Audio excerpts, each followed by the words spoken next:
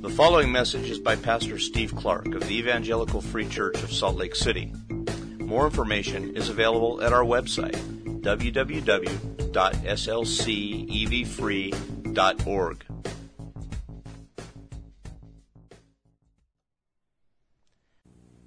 Lord, we have before us your ancient word here, and we do pray that you would open it, speak, and show us Christ in it. At first glance, it seems hard to find him. It's just about a king named Saul and his folly. Lord, help us to find him and to see where he is pointed towards, even in this passage, and to be encouraged to reach out to him in the way that you mean for us to approach him, in the way that finds him, in a way that allows us to enjoy him and through him you, in all of your goodness and glory. Make that point clear this morning, Lord, to us from this lengthy passage. We're dependent on you to help us to hear it right. Help us to understand it properly, to sort through all the many details, to remain focused. We are dependent on you in so many different places. So I pray, Lord, would you send the same Spirit who inspired this word? It is the word of God come from you through a human hand by the power of God the Spirit. Would you send that same Spirit who inspired it now to this room, to this place, to touch individuals, that we would hear it.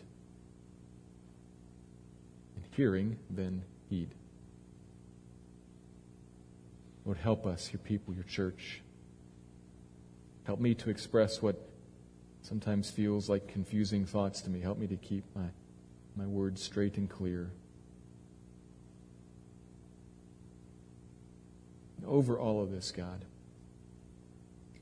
where we make mistakes, where we fall asleep, where we get distracted, where our cell phone inadvertently goes off, where all these things happen, would you be and would you help us to remember that you are God?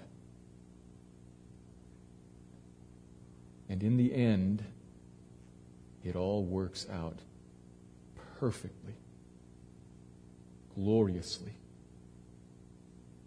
We pray now that your kingdom would come, that your will would be done, and you're going to teach us something here in the passage about how you do that and how you do it in our lives, in our church. But we know in the end, we stop praying that because it actually comes. We don't pray that prayer forever. It's temporary. Your kingdom comes and your will is done as heaven and earth are joined together. The dwelling of God becomes with man. Remind us of that. And for those here who aren't going to be in that place, would you convict them that they may listen to what this passage says, to the warning and the offer in it, and would turn to you and find a new eternity by faith. Lord, open your word and speak through it to us. Have your way with us. Be God over us. Be God over your church. Exalt Christ by the power of the Spirit through your word. Amen. We turn our attention this morning to the last half of 1 Samuel chapter 14, where we find the rest of the story, the rest of what happened on that day of battle that we looked at the beginning of the chapter, where Jonathan performed such heroics. The son of King Saul, Jonathan, he took a step of faith in confronting the Philistines who were in the land. There was a massive Philistine army parked right in the middle of Israel. Raiding parties had gone out from it everywhere. And Saul was opposite them in a world of trouble. In chapter 13, Saul had disobeyed God at Gilgal, and so God had withdrawn from him, had stepped away from him as the prophet Samuel got up and left without offering the peace offering, without telling him the word from the Lord. Silence from God, no peace. God's gone. And there's left Saul with 600 men, all frightened, very few weapons, no plan, no power, and from a human perspective, no hope. Except for this one guy, Jonathan, son of Saul, who saw something else, saw someone else. He saw a God who, as he said in verse 6 last week, is mighty to save with many or with a few. It's not really relevant. because it's not about the people. This is a God who can save despite the circumstances and actually often seeks to save because the circumstances seem hopeless, because it highlights something about him. So Jonathan sees that God and says, maybe the Lord would choose to work for us today. And he takes a step of faith, asking God to give him further direction if he wants him to advance ahead. He takes a step of faith. God gives him further direction. He takes another step of faith, climbs this hill, and attacks the army by himself. He has a faithful armor bearer who trails behind him, finishing off the victims. But it's a one-man show. And God uniquely, powerfully anoints him, gives him great power, and then sends a supernatural panic. It says there several times in verse 15 that a panic set on the camp, and the Philistines begin to break up and flee. And then we find that Saul and the others, back safely in camp, see this and begin to wonder what to do. And they start to inquire of the Lord, to pray. But they run out of patience for that. Saul says in verse 19, he tells the priest to stop praying, which is what he means by that, take out your hand, withdraw your hand. He's asked the priest to seek an answer from the Lord. Should we attack or not? Never mind, we're going in. And they went in, and the end result was, as verse 23 puts it, so the Lord saved Israel that day. A remarkable work of God on behalf of the people of God, doing what seemed impossible, all started by Jonathan because he trusted him. Which leads us directly to verse 24 in our passage for today, the rest of the story. And where the first half of the chapter highlights the positive in Jonathan, the second half of the story highlights the negative in Saul. So we'll have to see, to see some of the negative, we'll have to kind of keep in mind the first part of it, the things we looked at last week, because it shows us what Saul should be. And it gives us an important point about where Saul was when this stuff that we're going to look at today happened, where he was mentally and that kicked off these events. We need to keep that in mind. But the rest of this chapter shows us a lot about Saul, and it's a long chapter. There are many verses here. I'm going to read them all. We're going to be focusing on 24 up through 46, but we're going to read all the way through the end because there are a couple of important points to note there too. There's going to be a warning for us here, and a hope. There's a warning. Last week we were called to follow Jonathan, and you might guess if this week is about Saul's problems, we're going to be warned to not follow Saul. That's what we're going to look at. Let me read the chapter starting in verse 24. I'm going to start in verse 23, actually, because they are connected. Some of your translations will show the connection better than others, but they are connected. So the Lord saved Israel that day, and the battle passed beyond Beth-aven, and the men of Israel had been hard-pressed that day. For Saul had laid an oath on the people, saying, "Cursed be the man who eats food until it is evening, and I am avenged of my enemies." So none of the people had tasted food. Now, when all the people had come to the forest, behold, there was honey on the ground. When the people entered the forest, behold, the honey was dropping, but no one put his hand to his mouth, for the people feared the oath. But Jonathan had not heard his father charge the people with the oath, so he put out the tip of the staff that was in his hand and dipped it in the honeycomb and put his hand to his mouth, and his eyes became bright. Then one of the people said, "Your father strictly charged the people with an oath, saying, 'Cursed be the man who eats food this day.' And the people were faint." Then Jonathan said, "My father has troubled the land. See how my eyes have become bright because I tasted a little of this honey? How much better if the people had eaten freely today of the spoil of their enemies that they found. For now the defeat among the Philistines has not been great." They struck down the Philistines that day from Michmash to Aijalon, and the people were very faint. The people pounced on the spoil and took sheep and oxen and calves and slaughtered them on the ground, and the people ate them with the blood. Then they told Saul, "Behold, the people are sinning against the Lord by eating with the blood." And he said, "You have dealt treacherously. Roll a great stone to me here." And Saul said, "Disperse yourselves among the people and say to them, let every man bring his ox or his sheep and slaughter them here and eat. Do not sin against the Lord by eating with the blood." So every one of the people brought his ox with him that night, and they slaughtered them there. And Saul built an altar to the Lord. It was the first altar that he built to the Lord. And Saul said, "Let us go down after the Philistines by night and plunder them until the morning light. Let us not leave a man of them." And they said, "Do whatever seems good to you." But the priest said, "Let us draw near to God here." And Saul inquired of God, "Shall I go down after the Philistines? Will you give them into the hand of Israel?" But he did not answer him that day. And Saul said, "Come here, all you leaders of the people, and know, and see how this sin has arisen today. For as the Lord lives who saves Israel, though it be in Jonathan my son, he shall surely die." But there was not a man among all the people who answered him. And he said to all Israel, "You shall be on one side, and I and Jonathan my son shall be on the other side." And the people said to Saul, "Do what seems good to you." Therefore Saul said, "O Lord God of Israel, why have you not answered your servant this day? If this guilt is in me or in Jonathan my son, O Lord God of Israel, give Urim.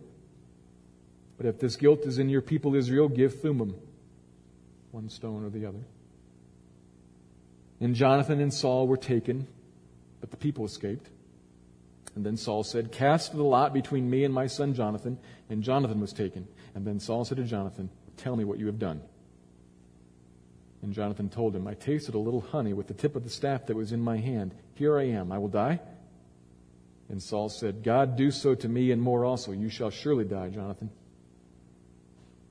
Then the people said to Saul, "Shall Jonathan die, who has worked this great salvation in Israel?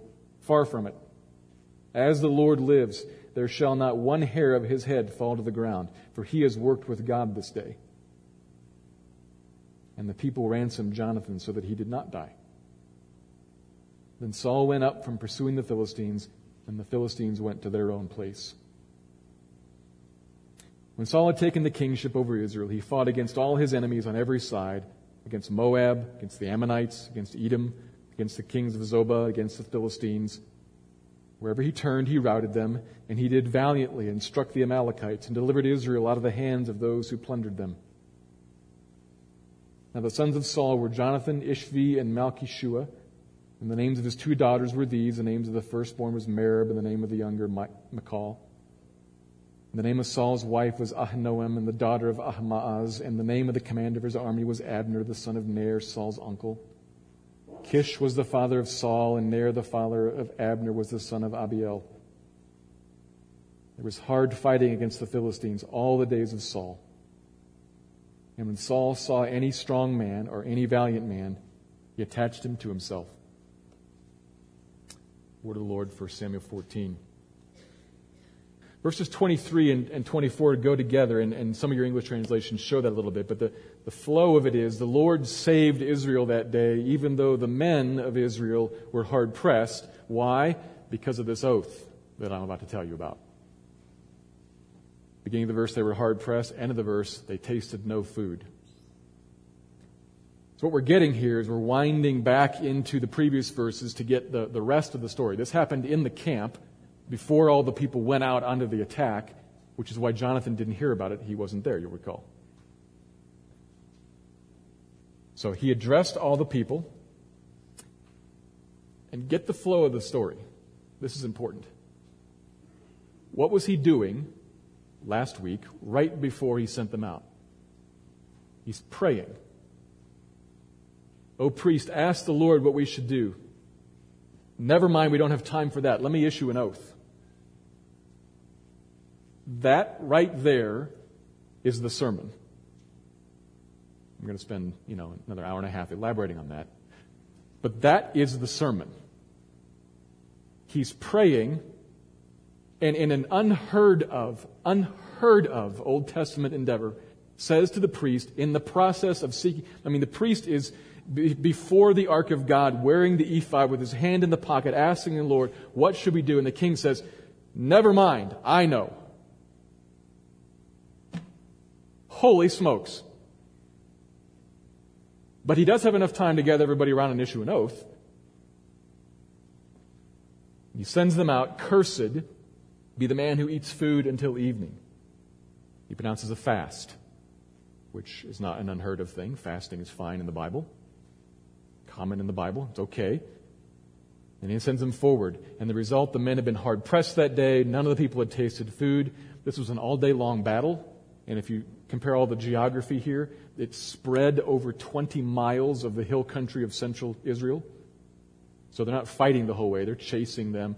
But if you just walk 20 miles a day, let alone running and chasing and then fighting and all the adrenaline dealing with, no kidding, the text keeps saying, the oath held us from food, the people were faint, verse 28.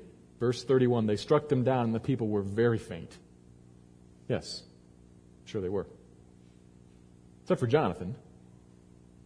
As he pressed forward, now joined by all the Israelites, they came to the forest where, verse 26, the honey was dropping. They come to a land that's flowing with honey. And Jonathan reaches out and tastes some taste of the bountiful provision of the Lord. And his eyes are brightened by it, and everybody else on oath holds back and faints. It's much to his benefit. And then he finds out about the oath. And his response is interesting, especially given where the story goes. He uses a word to describe his father. It says this in verse 29. He uses a word there that's used twice back in Joshua 7 to describe the man Achan after the battle of Ai. Remember that story? After destroying Jericho, the Israelites had thought they had a kind of a little skirmish at this little town of Ai, but they lost and are crushed by it and wonder what's happened, what's gone wrong. There's sin in the camp. Someone has troubled Israel. And they go about finding out who it is that has troubled. And then twice in the same verse, that word is attached to this man. They find out by the very same method that Saul is going to employ in verses 36 and following, 38 and following, this casting of lots. They find out who the troubler is. Well, we already know beforehand who the troubler is in the camp. My father has troubled the land. This oath is foolish, fasting before the battle. It would have been better for all the men to have eaten along the way, because the victory has not been that big of a victory. Yeah, we chased them off, but they're going to rally over there and they'll be back. And the rest of the story indicates they were always back. They were never destroyed. So the army continues on, very faint and famished, until finally, probably as the sun sets, they pounce on the food. They pounce on these animals, and famished, exhausted, they do sin. They slaughter the animals, and slaughtering it on the ground rather than on a rock. Mechanically, they're not able to drain the blood out, and God had forbidden them to eat the blood, because the blood, you may recall, was where the life is found, and God owns the life, so they could not eat the blood. But they did anyway. So it's sin, for sure. But how the story's told, following right on the heels of, and the people were very faint, is meant, I think, to make us think of it, especially because this is all about Saul, meant to think of it like this. If you were to tell a story about how, man, last night, my 10-year-old picked a fight with his 8-year-old sister at 1:30 in the morning. They were fighting over the controls to the video game, for crying out loud. That kid is always picking a fight with his sister. Is that wrong? Absolutely. And your second question should be, what's he doing playing a video game with his sister at 1:30 in the morning? They both should be in bed. You, Mom, Dad, invited that. You set them up. So are they responsible for it? Sure. But nothing good happens after midnight, especially for 10-year-olds and 8-year-olds. And 20-year-olds and 18-year-olds. They are denied this all day. They are sent 20 miles across up and down hills, fighting and chasing and running, very faint, exhausted. And finally the sun sets, and they sin. And without relieving the people, the text points us back to Saul. You set him up. So he actually acts in a good way to solve that. He sets up a proper sacrifice system. He builds an altar. And there's a little hint of, in the sentence at the end of verse 35, the phrase at the end of verse 35, it's the first altar that he built to the Lord. It's possible that that's a little jab. Like Saul finally got around to building an altar to the Lord. It's possible. But anyway, he made an altar, which probably means that he sacrificed to atone for that sin. And after he deals with that problem, he still wants more fighting. And so he says, verse 36, let's go down at night and continue to attack them and try to wipe them out. We couldn't finish it in the day because of my oath, and now let's go after them at night. And the people, they're amenable to that. He's the king, after all. But the priest says, let's ask the Lord what he thinks. And so they stop and they ask, what should we do? And they hear from God the chirp of the crickets. Nothing. Which infuriates Saul because he's sure he knows why. This is just like back in Joshua 7. There is sin in the camp. Someone has troubled us, and we are going to find out who that is. Even if it's my own son, he's going to die. So everybody come forward, and he sets up by casting of lots. And the people, interestingly, is in the end of verse 39, everybody just stands around quiet. Not a man answered him. You can kind of see the group of guys just kind of.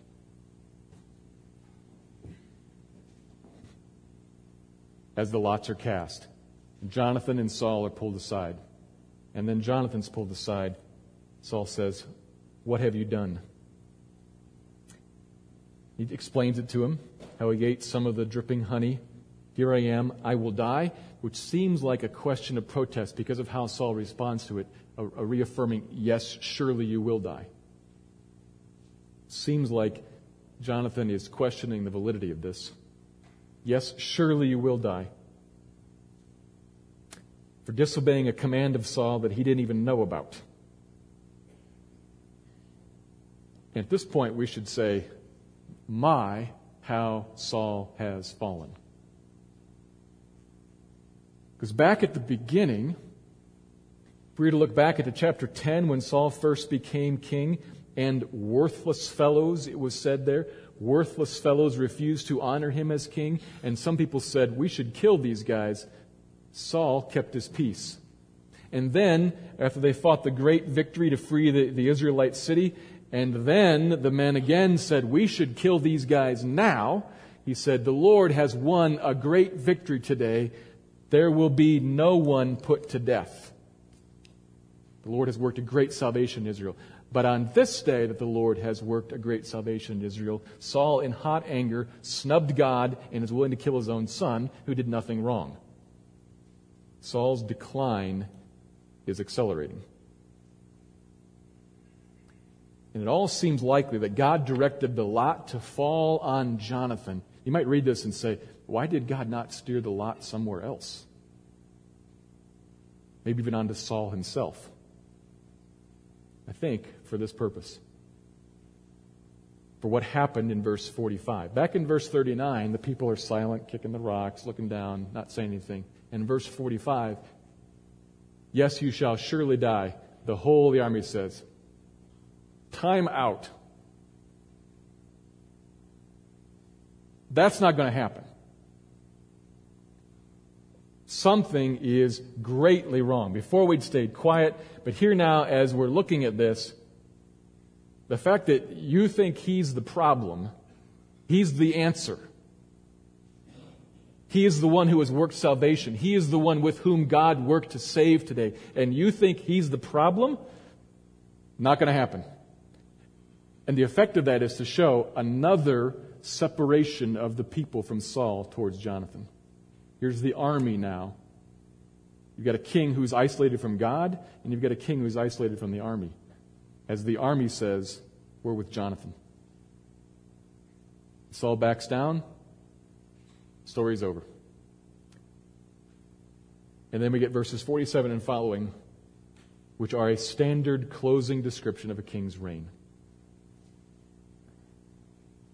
Very commonly, the king's reign comes to an end and he dies. You get a little bit of a summary of his military victories, a little bit of an analysis of his family.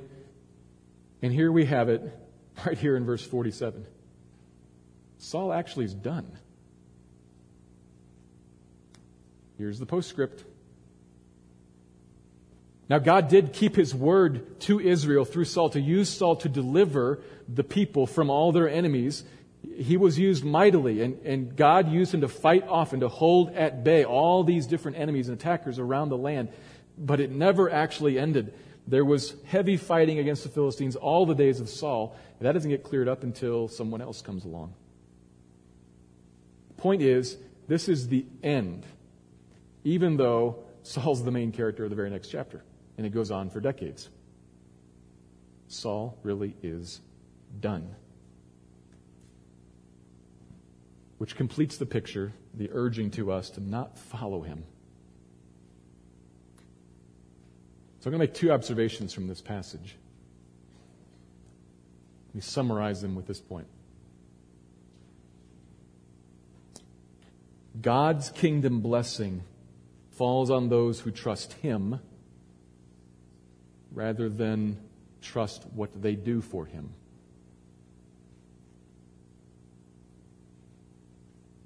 God's kingdom blessing falls on those who trust him rather than trust what they do for him. And the whole point of that is I'm trying to draw a line between trust him and trust what they do for him. Here's the first observation. I'm going to unpack those two basic points there, two halves of that line. Here's the first point. Beware the trouble of Saul's religious approach to God. Here's the first observation that is really an exhortation and a warning. Beware the trouble of Saul's religious approach to God. Watch out for it. Be aware of falling into a pattern of living like him, of trying to draw near to God like Saul does, in a mechanism of religious behavior and ritual as opposed to humble, patient faith. It's the two sides of the line. Religious behavior and mechanism as opposed to humble, patient faith. We start by noticing that the trouble that Saul's approach brings on the people and on himself. There are three elements to the trouble that's throughout this passage. They are troubled. That's the assessment in verse 29, you remember, Jonathan's lips. He issues this oath, which is the driving incident in the whole chapter. He issues the oath, and Israel's brought into a troubled state because it's left famished and exhausted. You see that repeatedly, 24, 28, 31. And as a result, they are not able to win a great victory, not able to soundly drive off the Philistines, and not able to enjoy the bounty of the flowing honey. The oath kept the troops back and hurt them, and worse, drove them into sin, verse 31 and following. Of course, as I said, they bear some responsibility for that, but we're set up to see it as started by Saul's folly. Drives them into sin, and worse still, Saul's approach incites God to turn a deaf ear towards him and to withdraw from among his people. Saul asks for God's input finally. Doesn't hear anything because God doesn't speak. God's not there. Why would Saul do such a thing? I mean, if you think through, if you line all that up and you say, why would Saul do something that so limits the fighting capacity of his army, so limits the victory he's going to win, leads them into sin, and drives God away? Why would he do that? And surely, obviously, part of it is he didn't realize what he was doing. He wasn't trying to do this. He didn't bring in all this trouble on purpose. So write this down. He wasn't trying to do this. I want to turn on that word "this," because right at that point we have to ask a question. What was he trying to do? Trying to do something. He wasn't trying to bring trouble, but he was trying to bring what? Favor. He's trying to bring divine blessing. He's trying to do something that will make God respond favorably in the battle against his enemies and avenge him. That's the whole point. God, we need you to step in here and do something, and to get you to do that, I know I will make an oath rest on the people, and we'll fast. That'll be hard.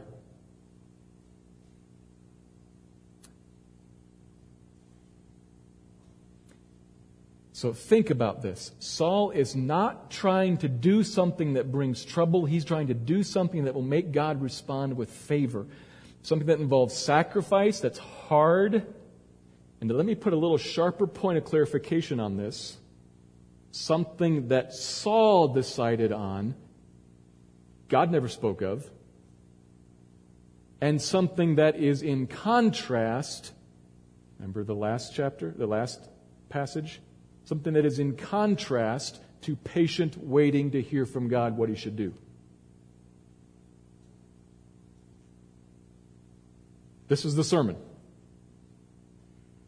Saul sets out, he decides on what should be done, not God, and he decided on it instead of a patient, faithful seeking of God. Instead of waiting for God to answer. He didn't have the patience for that. Once again, same story as Gilgal. And so instead he decided to earn God's favor by laying an oath on them. In the end it brings trouble. Why? Think about it. I mean, fasting's good, right? Fasting's biblical. Fasting is something that Christians should do. It's in the Old Testament. So why does that bring all of this trouble? Because of the context of it all. Saul decided to do it, and Saul's doing it instead of the patient waiting and faith, and Saul's trying to earn God's favor with it. It is all opposite faith. It is a faith in what I will do. That's a critical divide. Faith in what God will do, whatever that may be, whenever that may be, whatever He may say it will be, or faith in what I will do, which I will decide when I decide. That right there is audacious pride. And God is highly uninclined to cooperate with that. Do you see the pride in that? I want to set it up like that. Do you see the pride in that? I will wait on what God will do, or I will trust in what I will do. You can see it in the moment when he says, take out the hand, I've got a better idea.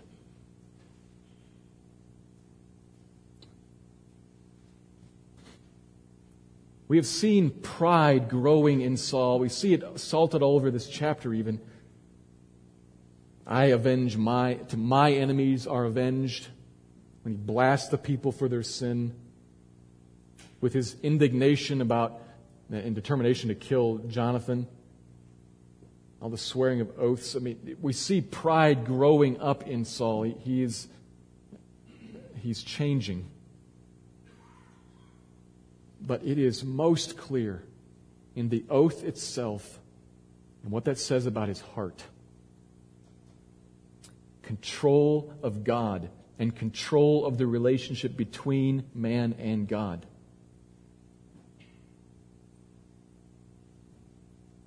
And Christians, this does not live far from us. In fact, it lives everywhere in this world. It is behind every single religion except Christianity. It is officially behind every single religion. You realize some people have said there are 10,000 religions in the world. I have no idea. I've never counted them all. But if there are 10,000 religions in the world, 9,999 of them are based on you do something, and that makes God pleased so that He does something. That's how it all works, except for this one. So it's out there around everywhere, but it's within what goes by Christianity too. And this is where we need to be more careful. It can be blatant, but it can be very subtle. So think about this. We might be walking in Saul's footsteps whenever we think, I should go to church today. I should read my Bible. How can that be bad? we should go to church. We should read our Bibles. Absolutely, of course. This is the subtle part. Reading your Bible is good, of course. Praying is good, of course. Going to church. Unless somewhere in your thinking is something like this: because if I don't, God won't be pleased with me and won't bless me, or I'll have a bad day if I don't start it by giving God His time, or the opposite. Because if I do, God will know I'm serious about Him, and He responds to those who are serious. This is very subtle, because you can do the right thing proudly for the wrong reasons. And you can turn what seems like a very solid, good Christianity into solistic worship. I know what I will do to make God respond to me with blessing. Or I'm thinking through, what have I done that has made God respond to me in a way that I don't like? I mean, I prayed that, pick something. I prayed I'd get this job and I didn't get the job. What have I done wrong? You see the thinking there? I've done something wrong. Because if I'd done it right, He would have given me the job. Solistic. It walks the same halls where you and I walk. It's very subtle. The key is noticing how good activity is being turned into a mechanism to please God in the hopes that He will then scratch my back. Careful with that. We often then think that the harder or more sacrifice, the better. I'll write a really big check. How often have you heard? I knew a guy who was wrestling through this. He was broke.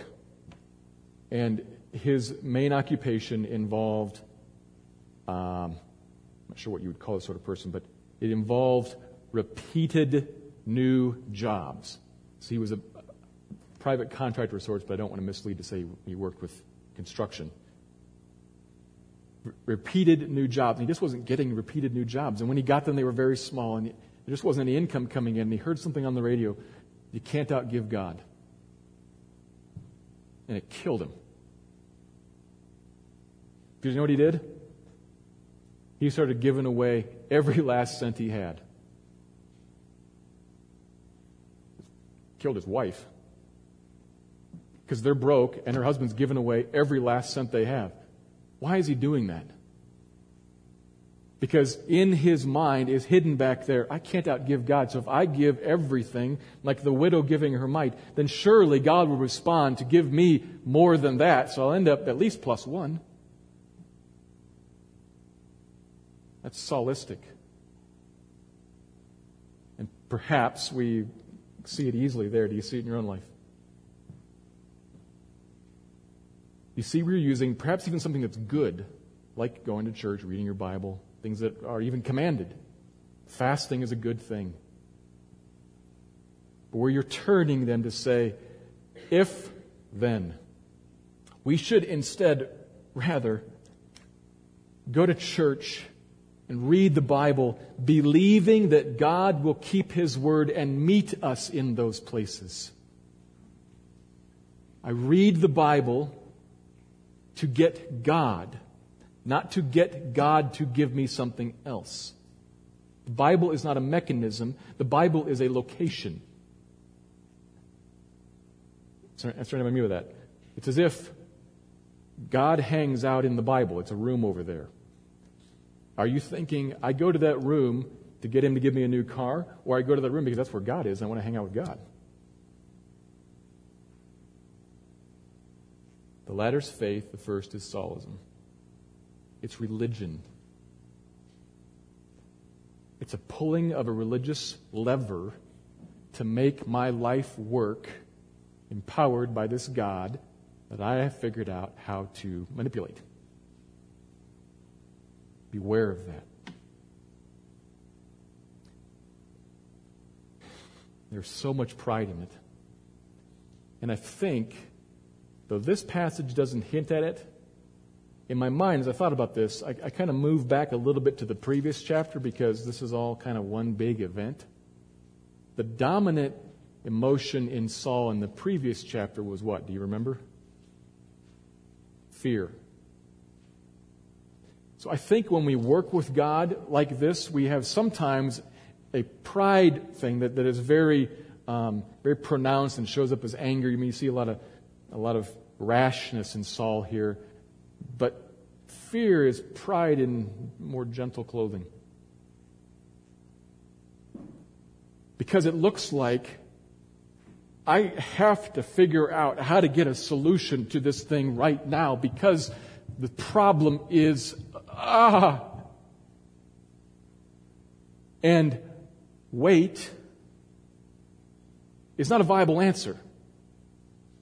So I'm going to be very tempted to run to my Bible and say, well, I know I'm supposed to pray, I know I'm supposed to give, I know I'm supposed to go to church, I know I'm supposed to I'll do all those things, and if I do those things, then He'll respond. I think it's maybe more likely that He won't, because He doesn't want to teach you that He works like that He's at your beck and call. And when the Israelites tried that most prominently with the ark, God just said, I won't come. When Saul tries that, God says, I won't answer. So Christians, beware of approaching God or attempting to approach God like Saul does through this folly of a religious activity that is really just a lever being pulled to make Him do what I want Him to do when I want Him to do it. That's how Saul increasingly interacts with God, and it becomes more and more clear. And it also is crystal clear that God says, I'm done with that.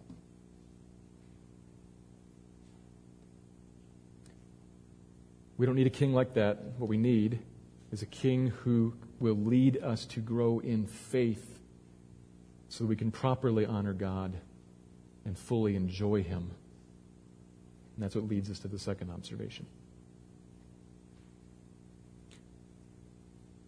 The king that we need leads us to God's blessing, the place we're trying to get, by faith. The king that we need, and thankfully the one that God has provided, is the one that leads us to God's blessing by faith. That's what pleases God. We see that king modeled in chapter 14 as well as in chapter 13. These two chapters are setting up a contrast of two men. Who are they? Saul and Jonathan. The two chapters are holding up a contrast and increasingly dividing them and showing us everybody thought Saul is the answer. And by the end, everybody realizes, not Saul. Maybe it's Jonathan. We need somebody else other than Saul. We need Jonathan. And we're all supposed to be standing by the end of this in verse 45 saying, this one is the answer. But we know he's not the answer because he can't be king. It's got to be somebody else. Somebody who, like Jonathan, is free of pride and impatience towards God, but is willing to step forward in faith, to trust Him. And that's the kind of king He has provided for us in Jesus. It's always going back to Jesus. Always. We said this morning in the class, there's a book that I read a long time ago, and like page 300 something, and one of the footnotes, it's about preaching. It said, the Christian preacher must preach Jesus because there is no other message from God. Which is a profound statement when you read 1 Samuel 14. And Jesus or Christ is not in the text anywhere. But there is no other message from God. There's a message from God here, though, that says, here's the king that everybody demands. And the king, if you recall Judges, we need a king to set us straight, to call us into righteousness and join us to God. Not that one. Who is it? That right there, that little vacuum that's created right there is what leads us very quickly. You just flip over in your Bible, you got a heading probably above chapter 16, a guy named David is coming. It's leading us along the path to the one who is the answer, who leads us into the fullness of God's blessing and does so by faith. Christ is the faithful King who sets up a kingdom that functions by faith, not religious mechanism, who calls a people to Him by faith alone, and who grows them by faith alone, and who will deliver to us a taste of the flowing honey now, but one day all the fullness, all that you can handle.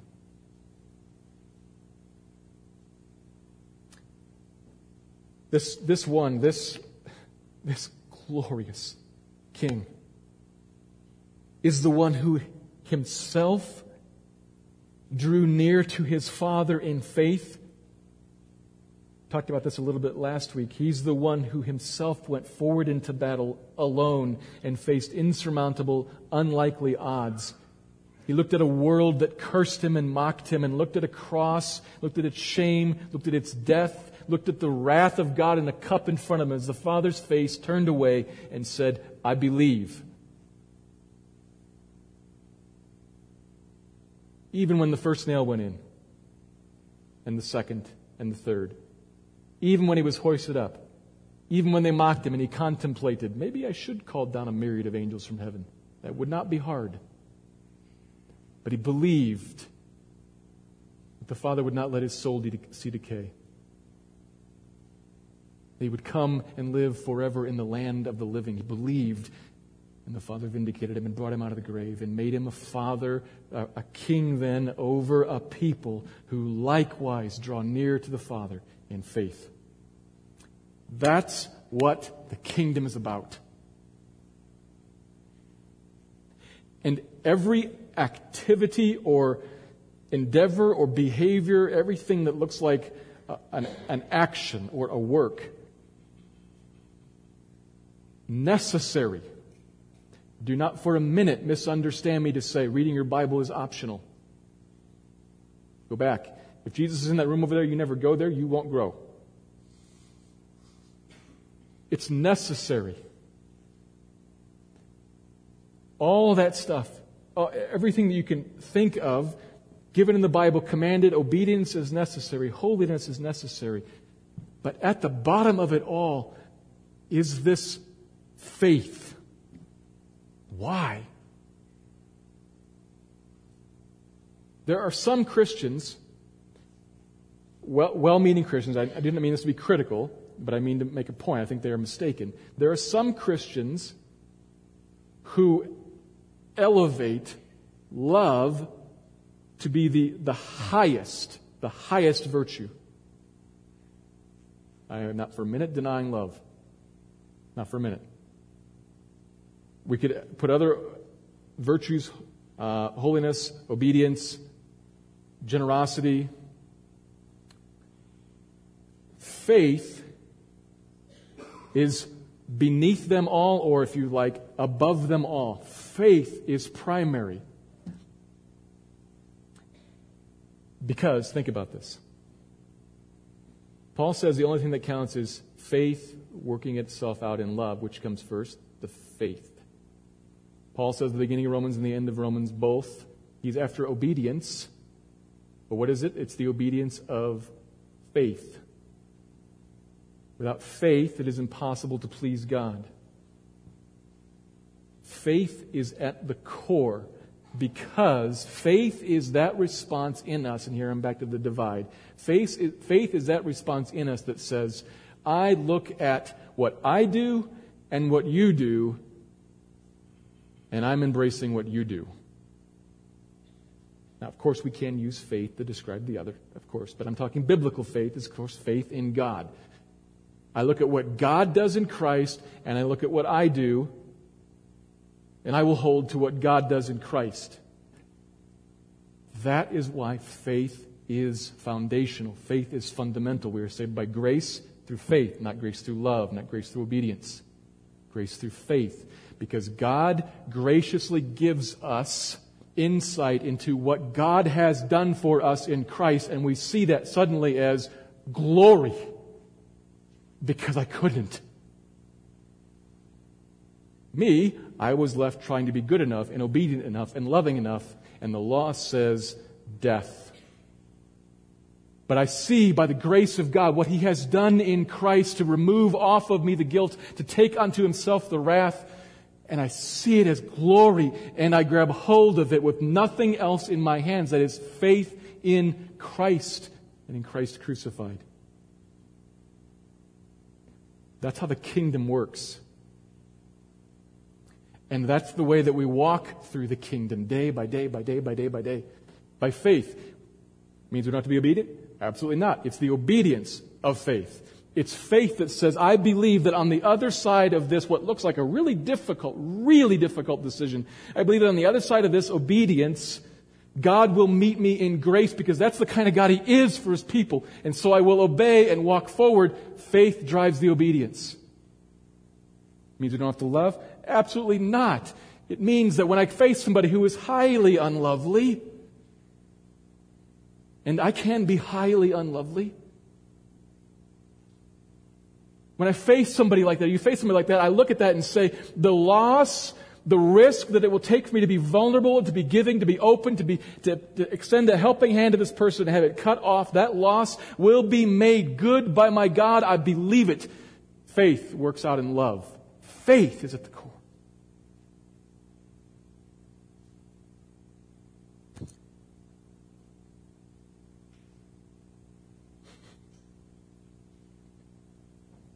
Christian,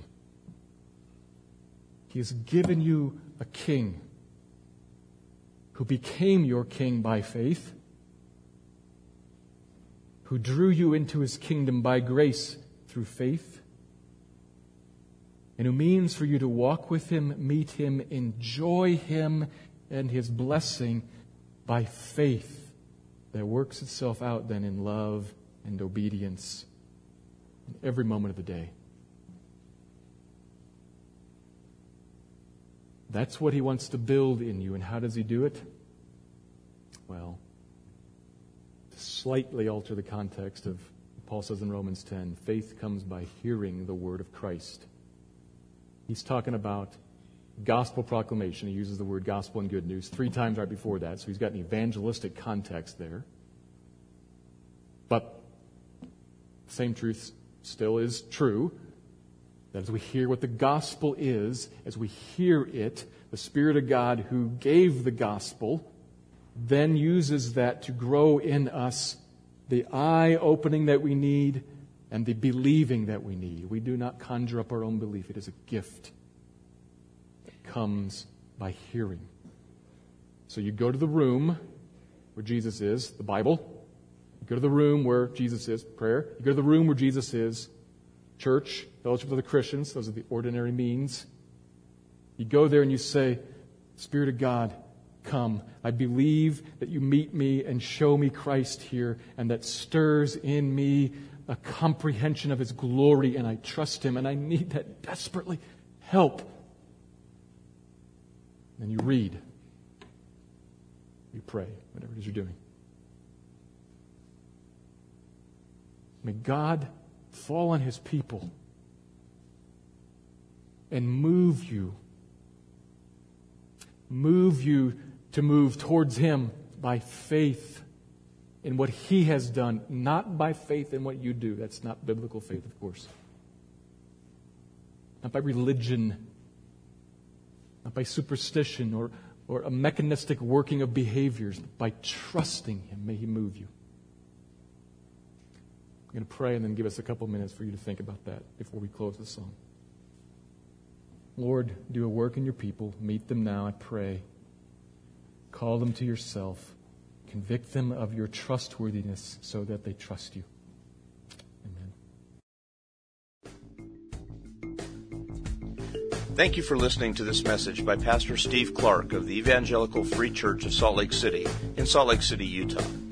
Feel free to make copies of this message to give to others, but please do not charge for these copies or alter the content in any way without permission. We invite you to visit our website at www.slcevfree.org or call us directly at area code 801-943-0091. Our mailing address is Evangelical Free Church of Salt Lake City, 6515 South Lion Lane, Salt Lake City, Utah, 84121.